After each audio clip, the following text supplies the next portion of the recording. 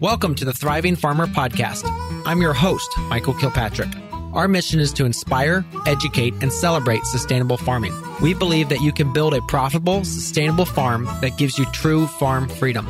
Join us as we talk to farmers, innovators, educators, and entrepreneurs to glean their top takeaways in business and life. This episode is sponsored by Rimmel Greenhouse Systems, makers of quality greenhouse structures. Whether you're just getting started or buying your 10th tunnel, Rimmel has a structure to fit your needs. I've purchased and grown in Rimmel houses and would recommend them to everyone. Hey, Thriving Farmers, Michael Kilpatrick here with yet another episode of the Thriving Farmer Podcast. And today my guest is Mark Castell, who is the Executive Director of Organic Eye, a prominent organic industry watchdog, making the paradigm shift to organic agriculture after beginning his career with International Harvester, J.I. Case, and the FMC Corporation. He's been a certified organic farmer, consultant to farmer co-ops, a lobbyist with the Farmers Union, and since founding the Cornucopia Institute almost 20 years ago, and then Organic Eye in 2019, has been recognized as the country's preeminent corporate and government watchdog in organics. After Organic Eye relocated from Washington, D.C. earlier this year, he once again maintains an office on his 160-acre farm near Lafarge, Wisconsin. Welcome to the podcast. Thanks very much for having me. Absolutely. So, Mark, how did you get interested in agriculture? Oh boy, how many hours does this show last? I always thought I actually was a town kid, and grew up in a village north of Chicago, and always thought that I acquired an affinity for farming. In high school, I was studying photography, and my high school sweetheart and I used to drive out to the country, and at that point, about 10 minutes away, I'd hit the first farm field and do architectural photography on barns and other buildings. But when my parents, a number of years ago, moved away from a house to a smaller apartment, they gave me a box of my childhood and baby memorabilia. And in it was a book that I had written and illustrated in probably sixth grade entitled Farming is Good. And it had lots of pictures of red barns, and I loved animals growing up. So I think it dates back to when, and ironically, as you said, I would go to work for an International Harvester when it was, I worked for them when they were headquartered on Michigan Avenue in Chicago, the site of the old McCormick Reaper Works. They sponsored a display at the Museum of Science and Industry, which is an iconic kind of interactive museum. They had baby chicks being hatched and tractors to climb on, and they also sponsored what was called, quote, the farm in the zoo, the Lincoln Park Zoo on the lakefront, which was a free municipal zoo. They milked cows there, they milked goats there, and I think I just loved that concept, and it was more conceptual when I was a kid. And when I was in college, I needed a summer job, and by happenstance went to work for International Harvester. As a high school student, I had sold small sailboats, and I had worked as an apprentice mechanic in an independent shop, and International had advertised for somebody with a sales position with a mechanical aptitude. So I started doing that.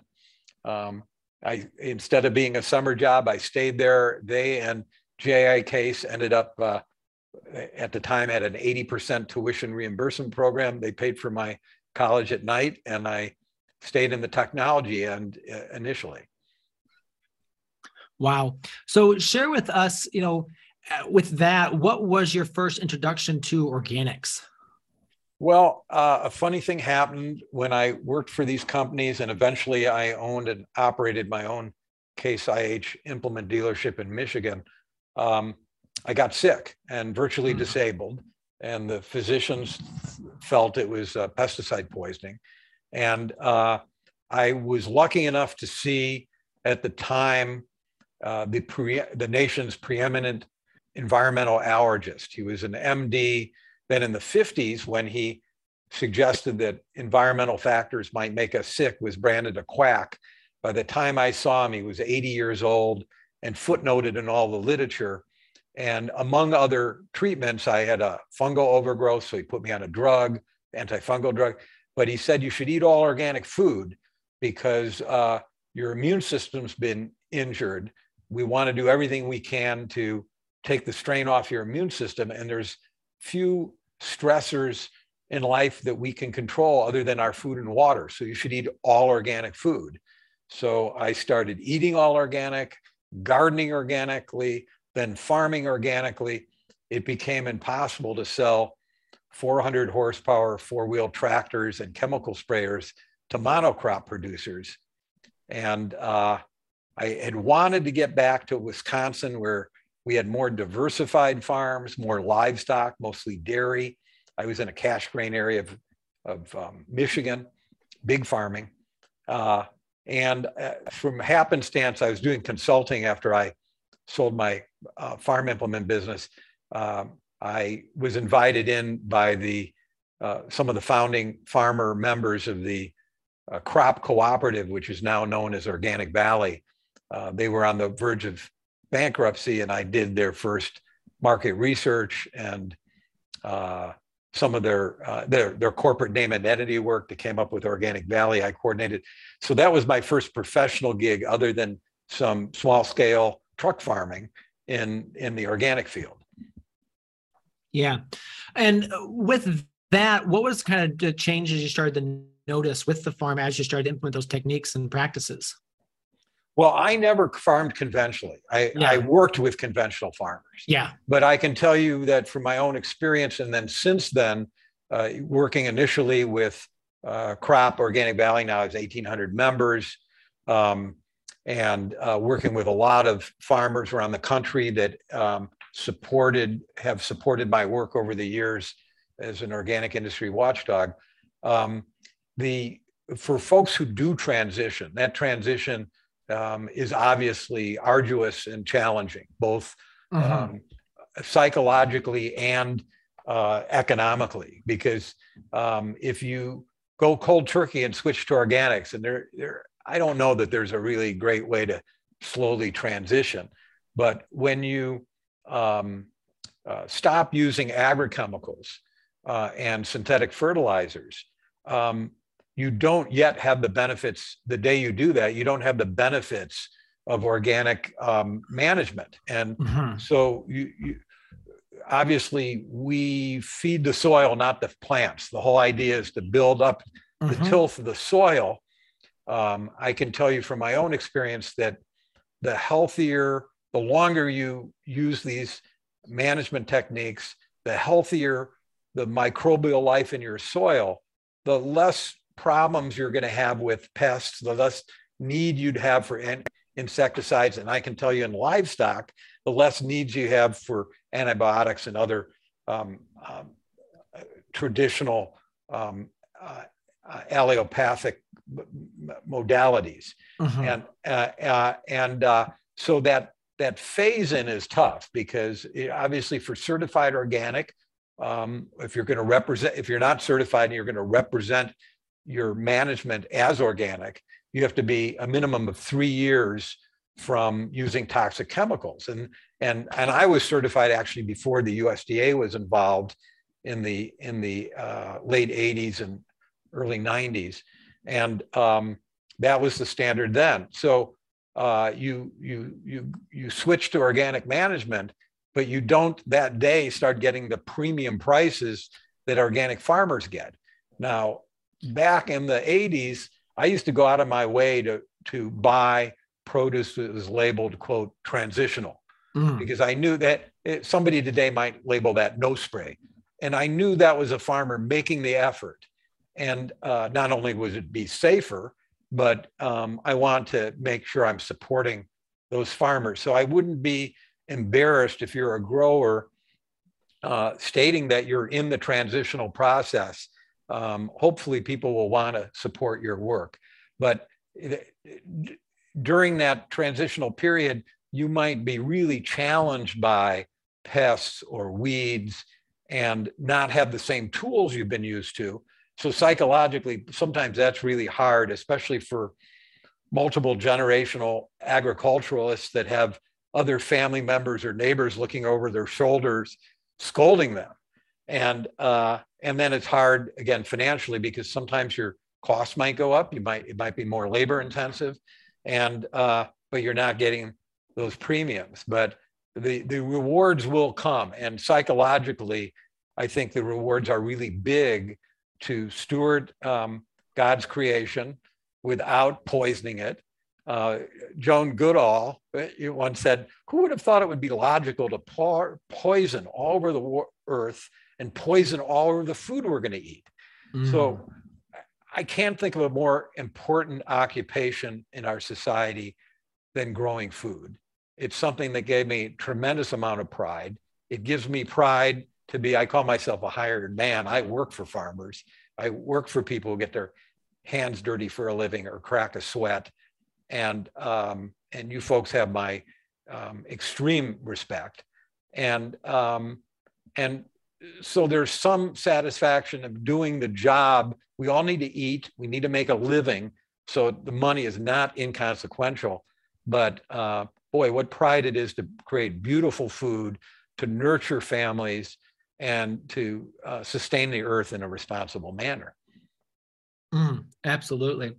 Now, with being a watchdog, talk to me a little bit more about kind of some of the work you do in that regard. Sure. Well, I got into this field. Maybe we should back up.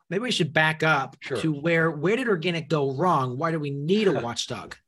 I think we kind of intertwined. So the origin story, I was working as a consultant for a number of major companies, I shouldn't say major, but mostly farmer co-ops. I worked for what's now Organic Valley, and I was working for the country's largest sheep dairy co-op and the country's largest goat dairy co-op. And we had a project, my consulting firm, to monitor what I called the corporate attack on organics. So in the beginning, conventional agriculture was very threatened by organics. If organic food was good, it must mean their food was bad. And so they were funding there were a lot of kind of extreme right-wing conservative think tanks that were being funded by the chemical fertilizer lobbies, the agrochemical lobbies, the biotechnology companies. One prominent one was the Hudson Institute, Dennis and his son, Alex Avery. And they suggested organic food was dangerous. With more pathogenic contamination, that it was a fraud. It wasn't any more nutritious, wasn't any more flavorful. And so we were addressing that for companies like Stonyfield and Organic Valley. And funny thing happened right at that juncture. There was quite a controversy on the National Organic Standards Board, the advisory panel, and at USDA. For a number of years, some large concentrated animal feeding operations, CAFOs or factory farms, were producing, quote, organic milk. And these had thousands of cows each, up to 4,000 to 10,000 cows. Some of them were split operations with organic and conventional on the same dairy, in confinement in buildings or in feedlots 100% of the time. And we knew the standard said that ruminants like cows had to graze. And the National Organic Standards Board, or NOSB, had passed a number of resolutions that would have reined in these abuses. And the USDA was failing to act on any of them. And right at that juncture, the country's largest conventional dairy concern, Dean Foods, based in Texas, purchased what was then the largest organic dairy brand, Horizon. And Horizon was depending on these factory dairies. The principals that had founded Horizon formed Aurora Organic Dairy to make more organic milk, quote, more affordable. And they converted another factory farm that they had already owned, because they were mostly conventional dairy people, to organic, and then started doing private label milk. So Aurora makes the milk for Walmart and Costco and Target. You won't see Aurora's name on very much, and grocery chains. And Will Fantle, my partner, who would help form Cornucopia with me, we saw the handwriting on the wall. The wheels were going to fall off. This vehicle that we all founded and nurtured with love, in part to facilitate economic justice for family farmers, was being converted to industrial agriculture right before our eyes. So we started this watchdog work, concentrating on organic dairy. It then became very obvious quickly that livestock factories were producing eggs and meat and other products. In feed grains, we were seeing the vast majority being imported from countries like China or former Soviet bloc states with an endemic history of commercial fraud, counterfeit name brand goods, or pirated international property or intellectual property. Why would we trust them with our organic food for our children? And so we ramped up. We hired lots of scientists and lawyers, and in terms of produce, which I know a lot of your people are engaged in, and you are, we've seen a proliferation of hydroponic production in this country.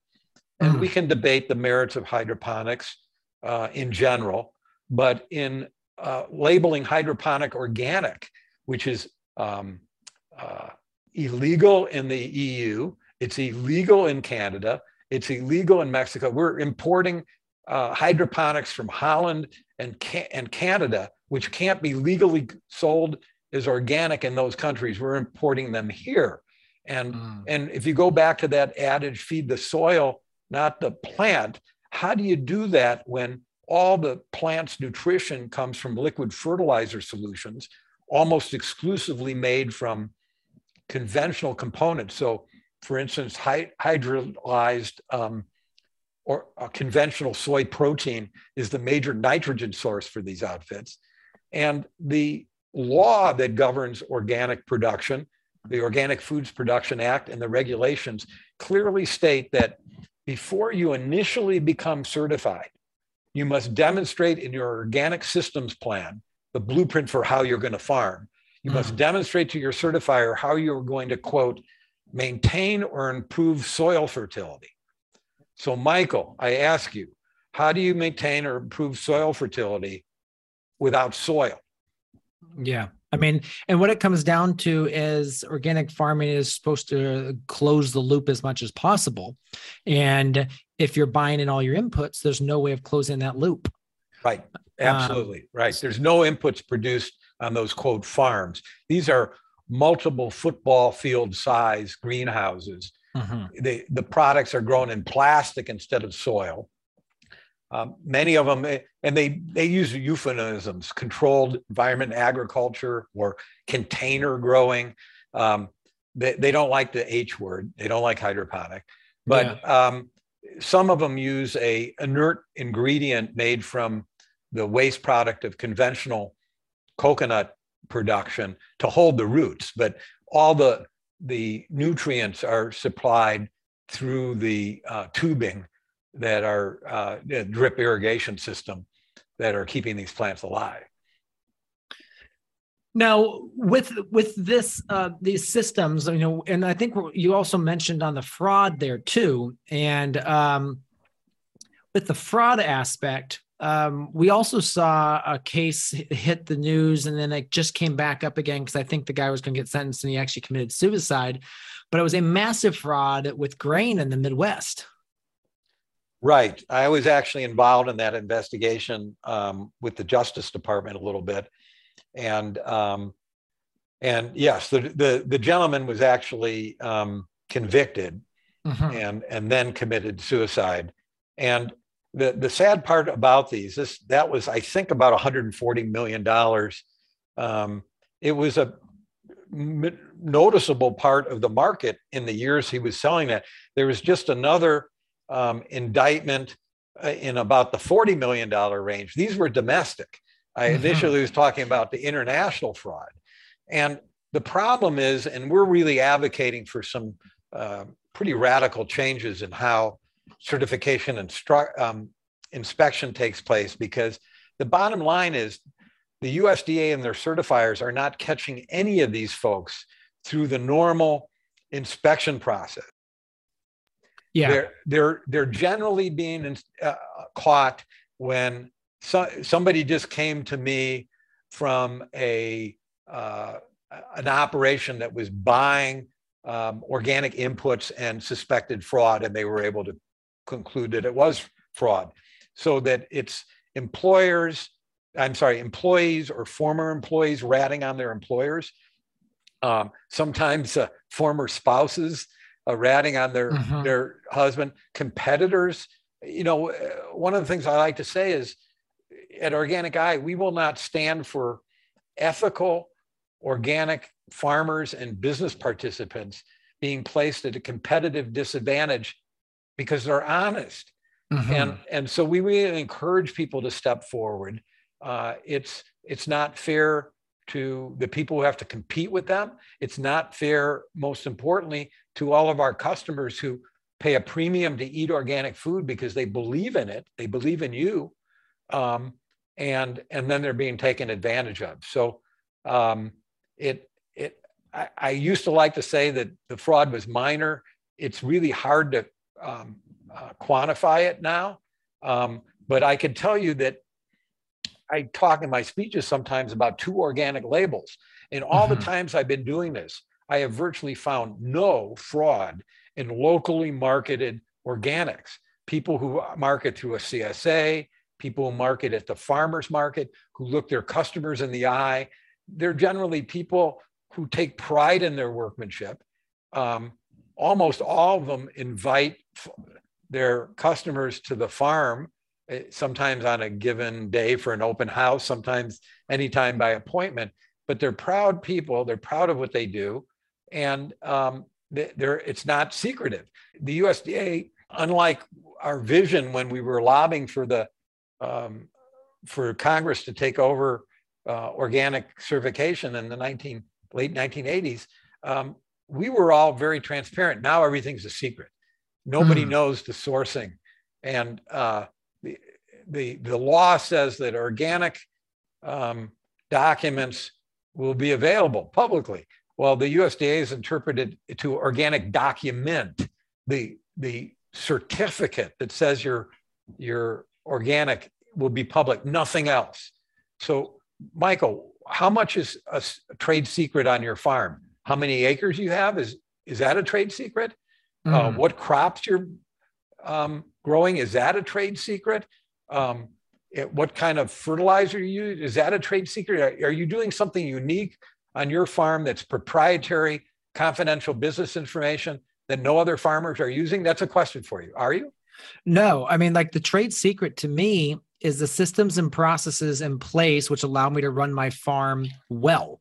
It's not the varieties. It's not the fertilizers. It's not the the inputs. It's again, and it's the marketing too. I think obviously our marketing mix is pretty unique, but I mean, we're an open book. I mean, the fertilizer sits in the shed. You can come look at it. Sure. So, well, it's management. And that's one of the things I think that differentiates organic and regenerative production from conventional prescription farming. You spray on this day, or you do this. This is a creative, intellectually creative vocation. We invent things all the time, and we get smarter, and then we share it with each other. But I will tell you that there's not much new under the sun in terms of farming. The kind of tractor you use, the inputs you use, the seeds you use, they're pretty common. And but the USDA is deciding it's all a secret. Now, I can tell you that I have some member donors that grow specialty crops in Hawaii. If you're one of only a few U.S. growers of, let's say, macadamia nuts, then how many acres you're growing might be valuable for your competitors to know. And any kind of material like that can be protected under the Freedom of Information Act But I think the default should be, we should all be transparent, 100% open. And then if a farmer is doing something unique and it has an invention that no one else has, they should be able to protect that. But, generally these giant CAFOs, I've been able to find out, not like the average dairy farmer in the United States that has, last time we did a poll, 1 cow per acre of pasture, but 5 or 10 cows per acre. The only way I was able to find that out, Michael, is not from their organic documents, but all the CAFOs are regulated by state government for manure management or nutrient management plans, et cetera. And they've had to file those. And that's where I've gotten that data, not because the organic process is so transparent. There's no downside in terms of the marketplace to know that this outfit has 4,500 cows and not very much pasture, but it's an embarrassment to them, and they want to protect that. Mm-hmm. Yeah. And I think the thing you talked about is like there's 8 organic CAFOs in Texas. And how many cows is between the lot of those? I never added that up, but they're generally between, I think 1,500 and 4,500 milking cows. They might have twice the number of cattle they're managing. And I'm just thinking off the top of my head, actually, one of the dairies down there called Natural Prairie has 3 milking facilities and I think well over 10,000 cows now. But those less than 10 dairies, I don't call them farms, produce, the last time I did the calculation, about 1.5 times more milk than 453 family scale dairies in the state of Wisconsin. 1.5 times. And so that's not what people are paying a premium for. These cows out in the desert live short, stressed lives, just like on conventional dairies. They're pushed for high production. In the dairy business, we say they get burned out. It's not unusual that the average life on a CAFO for a cow is 1.5 lactations, 1.5 years old after they start milking them. They either get sick, usually with mastitis, and instead of taking the time and energy to try to cure them, they just ship them to the hamburger plant, or they are in such poor general health that the term we use is they fail to breed back. And just like I'm looking at the picture of your beautiful little boy on your Zoom photo, just like our moms and human moms, you don't give milk unless you have a baby, and in this case, a calf. So through the brilliance of the evolutionary process, is designed that sick animals and sick plants don't reproduce. So these animals are in such poor general health that they can't, they aren't successful at breeding, and then they're sent to the hamburger plant. So these giant CAFOs have to have a steady stream of replacement animals, or they just go out of business. And so consumers think they're paying for a different kind of environmental ethic, a more humane animal husbandry model. And Michael, they think they're supporting economic justice for family farmers when they find out that the people milking the cows are too often exploited, very hardworking immigrant laborers, in many cases literally living in trailers, baking in the desert sun. That doesn't seem right. It doesn't seem organic. And so we're trying to put pressure on the USDA, the brands that are involved, but this is very, very lucrative, and in the United States, money talks pretty loudly.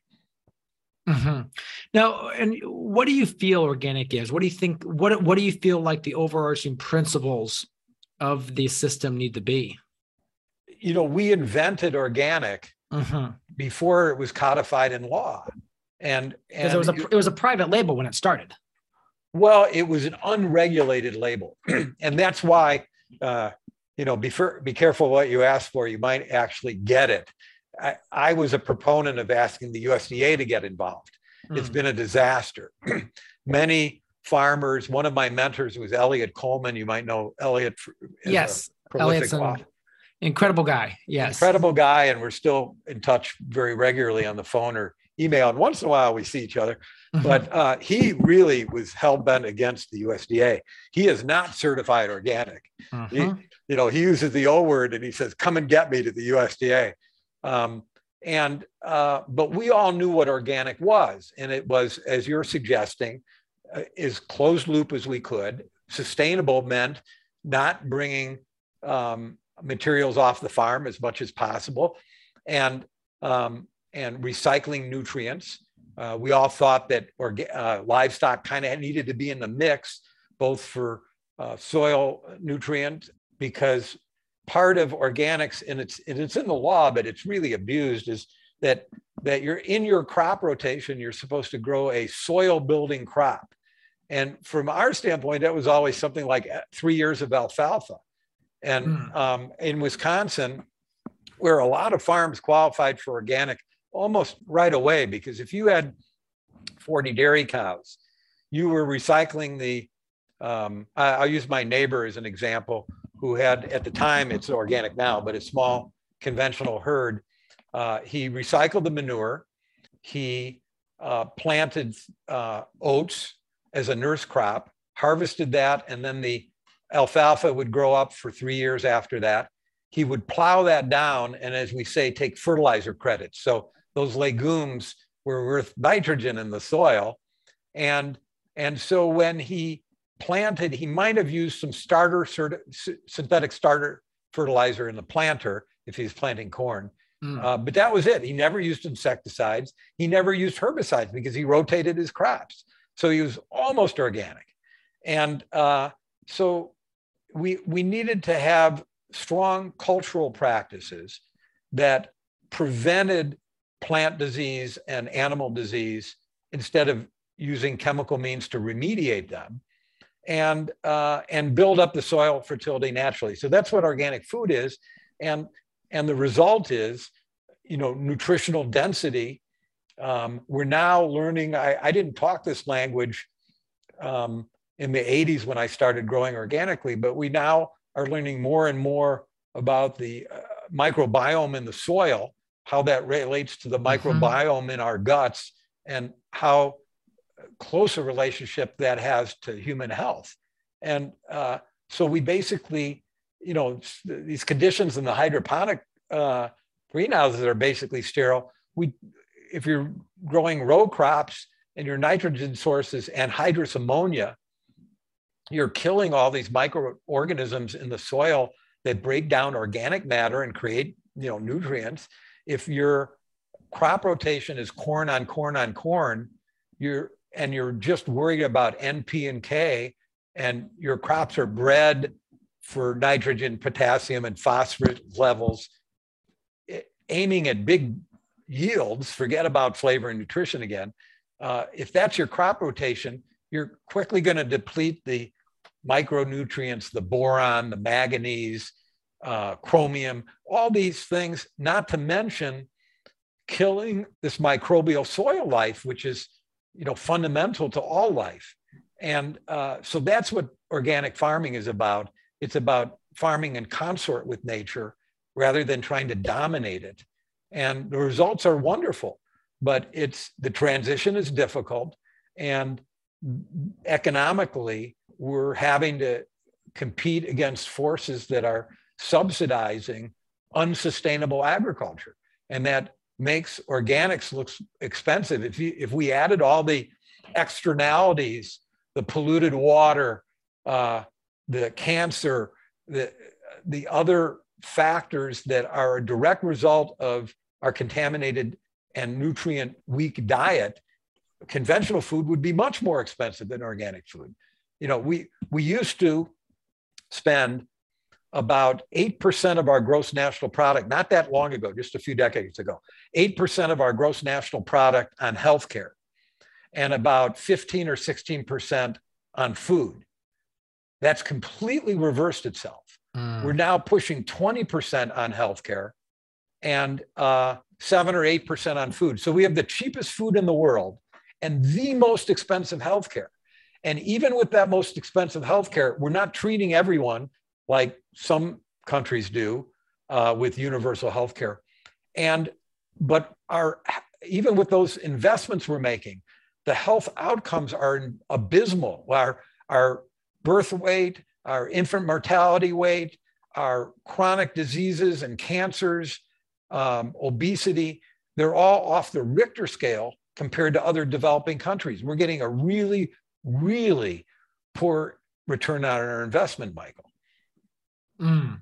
Yeah, and it's costing us. Now, the question obviously comes back to be is, unfortunately, it comes back to, as Americans, we've expected cheap food, and then we expect the healthcare companies to take care of our expensive healthcare. So, as you said, again, we flipped it from going from food to spending the money on healthcare. How do we get people to actually switch it back? I mean, unfortunately, the short term doesn't make monetary sense, if you get what I mean. Yeah, absolutely. Well, first of all, people are voting with their pocketbooks. And the people who are signed up to be your customers, they're paying more than they do at Safeway or Walmart for their food. But they've educated themselves to know that they're practicing preventative medicine. I sat down at a conference. I think I did a keynote speech at the Weston A. Price Foundation. I don't know if you're familiar with that group. Absolutely, yeah. And this was a number of years ago in San Francisco. I'm really proud. In fact, in my office, I'm looking at right now. Sally Fallon, their director, awarded me the Activist of the Year award, and it says 2008. And so I don't know if it was morning before or morning after the keynote, and I was singing "Dock on the Bay" because we were right on the San Francisco Bay where the hotel was. I sat down for breakfast, and it was a breakfast with eggs and bacon and oatmeal and fresh fruits and butter and just really rich, wonderful food. And I sat down with Kay Craig, who was a dairy farmer I knew from Wisconsin. So we just bumped into each other at this conference. And she said something, and I'll tell you, I've learned a lot from farmers over the years. She said, "How do you think this would impact society if everyone ate this way every day?" And I thought about it for a while, and I think I've incorporated this into some other talks, but Michael, virtually every unit of government in the United States is financially stressed. We're cutting back on services to the people because we can't afford the health care for our employees, our public employees. So every small town and village and city and school board and state and federal government, we're bankrupting ourselves. Companies can't afford it. We're shifting more of that expense to the employee, and the employees are taking more risk. And so there would be a tremendous return on investment if publicly we changed our budgeting. But in the meantime, we all have the power. And even though the majority of your listeners might be farmers, we're all consumers too. We all are the eaters. Besides for eating the food on your farm, if you're growing produce, you might buy dairy or meat or eggs. I eat as locally as possible. And here in Vernon County, Wisconsin, it's thought we might have more organic farmers than any county in the entire United States. I'm a member of a couple of food co-ops. It looks like a farmer's market 7 days a week. I get a CSA box every week. I'll be at the farmer's market tomorrow. I am rich. I am blessed. So we can make that choice for our own families. And there are more and more people. I had an employee a few years ago that had, I think, 3 kids at the time, a modest income. He drove used cars. He had a nice house, but it wasn't that fancy. Everybody in this family didn't have the latest iPhone, but he bought all organic food at the food co-op. He understood that during especially development in utero, as the children were young, that the dividends lifelong for having an organic and nutrient-rich diet were invaluable. And so I think more and more people recognize that. we're willing, I'm not going to say so much of a sacrifice, but we're willing to reallocate our resources on less things and more of what really matters. And food, there really isn't anything more important for your family than investing in the highest quality food you can find. Mm-hmm. You know, and I think that is a personal choice you have to make, because I mean, that's our families. We make a personal choice. And again, we don't spend a lot on other things, but food is the number one expense in our house, besides our mortgage, because we're paying for a farm. But hopefully it'll pay off in the long run, your mortgage too, for you and other people eating your food. Yes. Yeah. But I mean, I think the biggest, so like, obviously we can't force every family to, you know, not go to the Dairy Queen or not go to the Arby's, and to buy organic food. But what we can do is educate them on the aspect of, you know, what it means to buy better. And again, we're not going to change them overnight, but it's, you know, typically a step at a time, I think. Absolutely. Absolutely. And I'll tell you, it's a crisis that usually pushes some people. I mean, some people are just thirsty for knowledge and they're coming because they think it's a great idea, but it's all too common that it's somebody in the family that got cancer or something in the news. I can tell you, back when I was first farming, you know what ALAR is? No, I'm sorry. You might not even been born yet, but back in the 70s, I think there was the ALAR scare. It made 60 Minutes. It was a growth retardant that they were spraying on apples that was found to be carcinogenic. And almost overnight, you couldn't find organic produce. And then all the grocery stores wanted organic produce. So every time there's a new problem with some way they're producing our food, more and more people have this aha wake up moment. But I can tell you, one of the most satisfying parts about doing my job is learning from farmers, as I said. And I ask the question all the time, and you asked it in a way to me, but I ask people, why did you first switch to organics? And I'll just share two quick stories with you. Ray, and these are both founders of the Crop Cooperative. They were both dairy farmers. And Crop Organic Value originally started as a vegetable co-op, but 7 of their vegetable growers who used to grow tobacco, so it was a similar labor and machinery practice. So that's why we were switching over in this region on the west coast of Wisconsin, hilly, kind of the Appalachian of the Midwest. They said, well, why can't we do anything with our cheese? And that's been the driver at OV ever since. But I asked Ray Haas why he became organic. Ray was a very mild-mannered man. I was on his farm on the ridge overlooking the Mississippi. I'll tell you, he'd been organic for many years before there was a premium market. His rows of corn were as clean as a whistle. There wasn't a weed out there. It was just a beautiful farm. And he said, Mark, one day, one of my adult children who was farming with me got sick from handling material on the farm. And he came in at lunch and he banged his fist on the table and he said, God dang it, to his wife, we're going to quit farming with chemicals, or we're going to quit farming. And I think Ray was the 3rd generation on that farm. He was never intending to quit, but he taught himself how to be a master farmer. And then there was Bill Welsh, who was a good friend and on my board of directors for many years. Bill was a livestock producer, hogs and chickens and beef cattle. And one day, before he was organic, his cows started all getting sick, really sick. And then they started dying. And the most traumatic thing was one of his sons was getting married. He had to leave the farm and all his neighbors came to help him. It's hard for me to tell this story, Michael, because I know the emotion involved for that family. And so they got the University of Minnesota. He was in Lansing, Iowa, close to the Minnesota border. And they got the veterinary hospital, the University of Minnesota, involved in analyzing what was going on. They couldn't figure it out.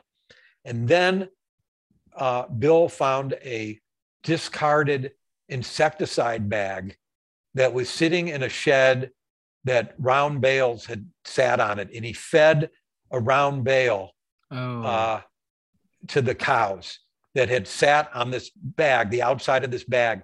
It was a material that Bill said he had studied in biological warfare school during the Korean War. Bill's now passed. Bill and Ray Haas are both passed away now. And he was incensed that, and he too said, we will never have anything on our farm like that again. And he educated himself. So I think it's a crisis that brings many people. Now there's a market. People will say, I want to be organic because I want to be an astute entrepreneur and meet the need. But I think most organic farmers, especially small ones, they're here because they want to eat the food they grow, and they believe in organics. And it's so wonderful, the accolades we get, I don't have to tell you, from our customers, that they truly appreciate what we're doing. And to me, when I was farming, that was worth $1 million. Yeah. Nelson carrot, Satakoy melon, buffalo tomatoes, Megatron leek. What do all these varieties have in common? Well, they're all dinosaurs, or varieties that were dropped by the trade for one reason or another. So what do smart growers do? Well, if they can, they buy a bunch of seed before it goes out of stock and freeze it while they scramble to find new varieties that are going to work better. But the problem is that eventually seed vitality goes down and the seed is no longer good. Is there anything you can do to revive the seeds? Well, introducing Ultra, an organic seed treatment, or as I like to say, a seed defibrillator. To back up a bit, we were able to get 20 kernels of what we now call Gills Select, a rare Indian corn variety from Gills Sweet Corn Farm in the Hudson Valley. We grew it out, distributed it to a number of farmers, and then life happened. About a decade later, I found the seed at the bottom of our freezer, and we took most of the seeds and tried to germinate them in a greenhouse. Only a few came up. Not enough to have good genetic diversity. Last year, with only a few handfuls left and a Hail Mary attempt, I soaked them with Ultra for 24 hours, then struck them into some trays and popped them into our germ chamber. 72 hours later, we started seeing shoots, and this year, even with an 8-week drought, we had a wonderful yield of corn. We sold some and kept back most of it for future seed stock. I'm confident that we wouldn't have been able to continue this lost variety without Ultra. Here's the best news yet. AgriGrow has agreed to offer a 10% discount to all Thriving Farmer listeners. Simply use the coupon code THRIVE when you check out. Again, that is THRIVE for a 10% off discount on your first order. Go to smallfarm.solutions for more information. Well, I think a lot of the times farmers face the struggle of just keeping up. And I think that has been perpetuated by a USDA and a government which is trying to push cheap food, because cheap food is an easy way to keep people complacent and compliant. And so that farmers are trying to just keep up. So when farmers are just trying to keep up, they don't have time or effort or energy to start looking at what's actually going on. They're just trying to make the ends meet. When farmers actually have the time and the few that actually take a step back and say, wait a minute, what's actually going on? And they start to see the light, then they can start making those decisions. And I think that happened back in the day, but now that there's a price increase, I think that's where we're seeing this aspect of just watering down, I want to keep it a family friendly podcast, but of the systems of what organic used to be. And, that's where we're getting into these giant CAFOs, which, are still polluting the water systems. Yeah. Well, it's not organic. And yeah. And we have a cheap food policy in this country. Mm-hmm. And one of the things it's done is create more disposable income from the average worker, so they can buy more things from China or wherever they're built. So this is a redistribution of wealth. I hate to say it, but farmers on food stamps is not an oxymoron. You folks qualify for SNAP and qualify for subsidized health care and qualify for other federal and state support programs and take advantage of them, because you're being taken advantage of. But a lot of working people, they don't have time either. They've kind of broken the union, so to speak, that between working 40 plus hours and both spouses having to work to make ends meet. It's not optional for middle-class families. It's never been for many working families. And that's if you have one job apiece. A lot of people have more than one job. Mm-hmm. And so we have a rat race going on here. So I really encourage growers out there to take care of themselves, both personally and professionally. And one thing I'd recommend, I did it all the time when I was farming, and I've been lucky enough to attend these conferences and make speeches around the country, whether it's PASA in Pennsylvania or EcoFarm in California, or the Moses conference in Wisconsin, which is the biggest in the country. Taking 3 or 4 days and investing a few $100s in continuing education will benefit you professionally. But the biggest benefit are all those meetings in the hallways of some of our friends that we see once a year that are farming and working just as hard as we are, and sharing ideas and sharing friendships and sharing meals. And if you're not doing that now, and most of them are during meeting season, which is usually January, February, March. And it's not like many of us aren't still busy then, but make it a point to get away when you can, because burnout is a problem for farmers. And we should make the opportunity to enrich our lives whenever we can. And of course, that trip, and you can take your family along in the car with you, is a business expense to put against your income. So Uncle Sam will pay for 30% or something of that. And so really invest in yourselves and take care of yourselves. One other thing that you recently did a op-ed, and you talked about the challenges and the problems with faux milks. Yeah, I was responding to something that was published stating that the complaints the dairy industry had about labeling plant-based beverages, quote, milk, soy milk or almond milk, was just a bunch of phooey, and that they should just give it up. And I really, we're neutral at Organic Eye in terms of people's dietary choices, whether they're vegans and whether they're vegans for ethical reasons, or they perceive a health benefit, or they're vegetarians, or they eat raw food. We think everyone should have the safest, nutritionally superior food, and authentic, not fraudulent. And but in terms of these plant-based beverages, calling them milk, none of them have the protein levels that milk have. So they're not equivalent. Some of them have no protein. In terms of other nutrients, many of them are supplied by synthetic supplements or other mined materials, gypsum, and for calcium. And so the concern is that there's a kind of an orgy of investment money going into these dairy analogs and fake meat analogs, and trying to culture dairy and meat in laboratories in sterile environments. And so if the marketing juggernaut is convincing eaters that these products are nutritionally equivalent to milk or nutritionally equivalent to meat, they're doing a grave disservice. And that's not to say that if you're lactose intolerant, you should be drinking milk. You should find really healthy alternatives. Some of these things have as much sugar in them as Mountain Dew or a Snickers bar. But there are moms out there buying them for kids because they think they're healthier than drinking milk. And this isn't all that surprising. The medical fraternity for a long time suggested that margarine was safer than butter, and skim milk was healthier than full fat milk. And that's now challenged in the medical literature.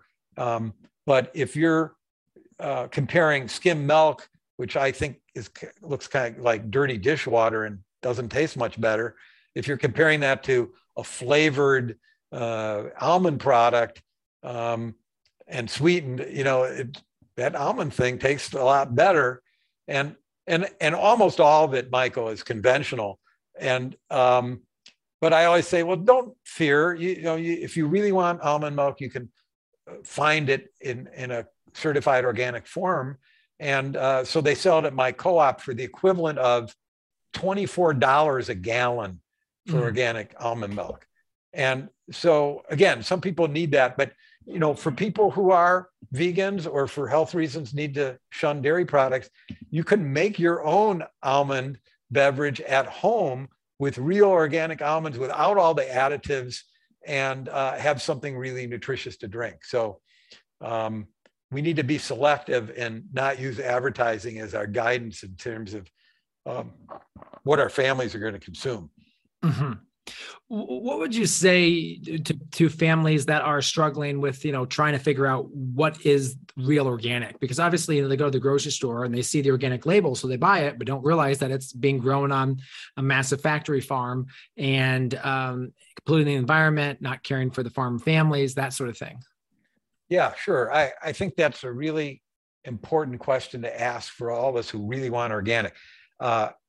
First, again, let me go back to there's two organic labels: the local label and the corporate label, which some of that corporate stuff is fine, but it's how do you tell the difference? Mm-hmm. And so one tool I would recommend, let me plug Organic Eye here for a second. Our website is organic EYE, one word, .org, organiceye.org. Go to that website. First of all, we have no minimum donation. We'd be honored if you'd consider joining.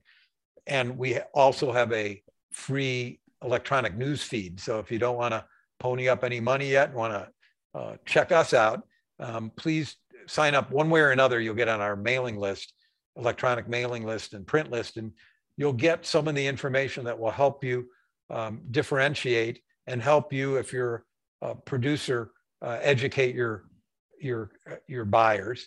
But one of the tools on there, if you click on the resources tab, there's a video series called Castell's Kitchen. And I try to use the 35 years I've been involved in this industry to kind of decode the brands out there. So in addition to the local brands, there's some wonderful major brands. I'll just throw a few out here. Eden Foods, which is a diversified grocery provider. They aren't certified by one of what I call the corporate certifiers of convenience. They picked OCIA, which used to Organic Crop Improvement Association, which used to certify my farm. And they're kind of old world. They buy directly from farmers instead of brokers. They buy almost everything domestically. When I was in the farm equipment business in Michigan, the first growers in the country to produce Vinton food grade soybeans were growing them for Eden Foods under contract. And so this guy actually knows his farmers that supply him. That some of the same families are supplying Eden Foods. Nature's Path is a cereal company, the largest organic cereal company, still owned by the family. Dr. Bronner's, which now makes chocolate and a few food items, but they make my toothpaste and all the soap in my house, because make no mistake about it, your skin is the largest organ on your body. Anything you put in your mouth or on your skin, Michael, is going to be in your bloodstream. And Dr. Bronner's uses all organic coconut oil in their hand soap and their liquid soap and their toothpaste. And they're the real McCoy. So this series, Castell's Kitchen, there's one on what are the best yogurts in the country? What are the best organic brands? What are the certifiers you can choose? It's kind of hard. They're Nature's Path has QAI, which I don't like. They've been involved in all kinds of impropriety, but that's a really good brand. But if you watch that video and I identify the very best certifiers, you could pretty much use that in the grocery store, because part of the organic law is that if you state that you're certified on the front label of your product, by law, you must disclose the certifier somewhere on your packaging. So that gives us all a head start. And I have one video series on that. So, that's a really good way, keeping it local. We can't buy everything local. I have to buy rice, and I buy, my nuts from, my almonds come from California, but my Brazil nuts come from Peru, I think. And so I have to trust the process, and I have to dig in just a little farther. Mm-hmm. So you just have to be a little more creative. Now, what would you say about folks buying from the grocery store versus going directly to the local farmer? Well, if we were going to have like a pyramid, I'm going to credit my old friend George Seaman, who used to be the CEO at Organic Valley. Forget about the USDA's food pyramid. Let's create a new pyramid. And at the very pinnacle is your home garden. I mean, if you grow it yourself, you know it's right. If you buy organic seed from Johnny's or Fedco or one of the other really reputable companies, and you know what you're using for soil amendments, that's really high integrity. The next step down would be a farmer in your local community that you either meet at the farmer's market or you invest in your CSA box. And I guarantee you they will welcome you to their farm and tell you their story because they're proud of it. And it's also fresh. I mean, you can buy organic in the grocery store and it might have been harvested 10 days ago in California or Mexico. You can buy organic from a local farm. If it's in your CSA box or at the farmer's market, it might have been harvested 10 hours ago. The comparison in flavor, the comparison in nutrients that are lost, the fact that you can grow cultivars and harvest them ripe instead of growing some cultivars for flavor, instead of something that is going to be kind of like a pink hard tomato. You know, if the tomatoes that you might sell, Michael, would be tomato sauce by the time they got from California to out east. And so the next rung down on that pyramid would be your local farming people that you have a direct relationship with. And then one step down might be the food co-op or your local independent natural food grocery store that deal with the local farmers. So you might not know the farmers, but they do. And then the bottom, the foundation, would be certified organic. That's the starting point, not the finishing point. It's not enough to just look for organic and buy Grimway carrots that have the brand name Bunny Love or Cal Organics on it, where they have 30 to 50,000 acres of production. You know, Elliot Coleman will say that if you grow carrots in the right soil, they taste like candy. And he's right. They're just incredible. And the soil in California, it's just not the same as out here. Mm-hmm. Yeah. And I think, you know, the aspect of looking at that pyramid that way is it really kind of flips on its head the organic aspect, because again, that California organic really is not doing anything different than just using chicken manure versus, you know, the 2020. Well, I'll argue with you for a second, Michael. If I can't get local carrots, I buy California carrots. Yeah. Because I think especially the bigger outfits in vegetables, they are certified.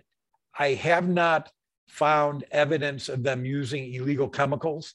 You know, that's a rare violation. There are other violations we find. Yeah. In other words, the outright fraud is usually an anonymous, not branded products. And so at a minimum, I might not get the nutrition. I might not get the same flavor, but I'm not getting the toxic load. And so I'm getting something. And if there's one thing that you and I and your listeners do when we choose organic, if we don't do anything else, forget about the environment, forget about health, we're caring for the people who grow our food. Those immigrant laborers that are involved in agriculture in California, if they're on a conventional farm, there are chemical residues on the food, there are chemical residues in the soil. They might, you know, I got aerial sprayed once. And so if we're doing nothing else, we're creating a safer environment for them and their families that all too can commonly live contingency. I can't say the word. Right next to the farm, next to the field, contiguously. Thank you. And these children have higher levels of asthma and all kinds of childhood problems. But if you and I choose organic and it's in the winter and we can't get the local produce, at least we're protecting those workers. And that's something. Mm-hmm. So So when you're looking at the organic brand and the certified organic aspect, the worst is typically the animal operations. That's where the real violations are happening. The second would be the folks that are hydroponic that are masquerading as organic. And some of the better ones would be some of the large scale veg that's happening around the world. Well, there are different problems. So in animal agriculture, either they're being managed in an inhumane manner that we know that grazing animals adds omega-3 fatty acids to the meat and milk, and we're getting cheated out of those. And the cows aren't living a happy, as my friend Joel Salatin would say, a happy cow life. But also the feed, if the feed is fraudulent, we talked about the fraud here from Randy Constant. It was the guy you were referencing that committed suicide. All that bogus, the commodities, the corn and the soy, those were fed to chickens producing meat or eggs or cows. And so we were getting cheated there too. And obviously hydroponic, we're being cheated out of all that magic in the soil that becomes in our food. So I think there are lots of things to be concerned with, but focus on local production. Apples, I don't know any, most of the apples come from Washington State. It's, I think, the largest in dollar volume export crop we have in organics. And so, we're competing with these big corporate agribusinesses growing apples in the Midwest. They might have 50 acres of organic apples surrounded by 500 acres of conventional. It's a lot easier for them to deal with pest control when their organic is in an island in between, surrounded by chemicals. And they're obviously, for certification, there's supposed to be a buffer. So I don't know that it's drifting on them. It's certainly a risk. But, so I stock up on local apples. I have some trees on my farm. I fill up the bottom of my refrigerator. But when I run out, I buy apples from Washington or Argentina, depending on the season. I've got to trust it. And that's why it's worth fighting to protect the organic label, because whether it's the rice or millet or quinoa that go with my wonderful local vegetables, or the fruits and vegetables in the winter, I need to know that there's some integrity in the system. Mark, we're wrapping up here. What would you say, when you were a farmer, as a farmer now, what would you say your favorite farming tool is? I really liked what would be called appropriate technology. So I had an Italian walking tractor, and although I had a tractor and I also hired custom work with larger equipment, I really liked that diesel tiller. I didn't have any other attachments, but you can put it had a PTO on it. Is that a Goldoni? No, but that's a great brand. The old brand that they marketed under in the United States was called Mainline. I don't know if they're still in business, but it has a same engine as the Goldoni. And SEP was the name of the company that made it. There were a number of walking tractor manufacturers in Italy, but I also used a Real wheel hoe that was made in Switzerland, and so I planted either in the spacing for my larger tiller, or I planted in beds on, I think it was 6 rows. I can't remember if it was 6-inch spacing. I still own the equipment. But you could have various knives, and as the crops grew, you could reach underneath them and cultivate very, very close to the crop. And really, I was using as creative a technique as I could to minimize handwork. So I farmed kind of on my own. I was married at the time, but my wife worked off the farm. I had Amish elders help me during planting season, which was a pleasure. I had Amish ladies and hippie girls combined. It was quite a scene doing, some of the weeding in the summer.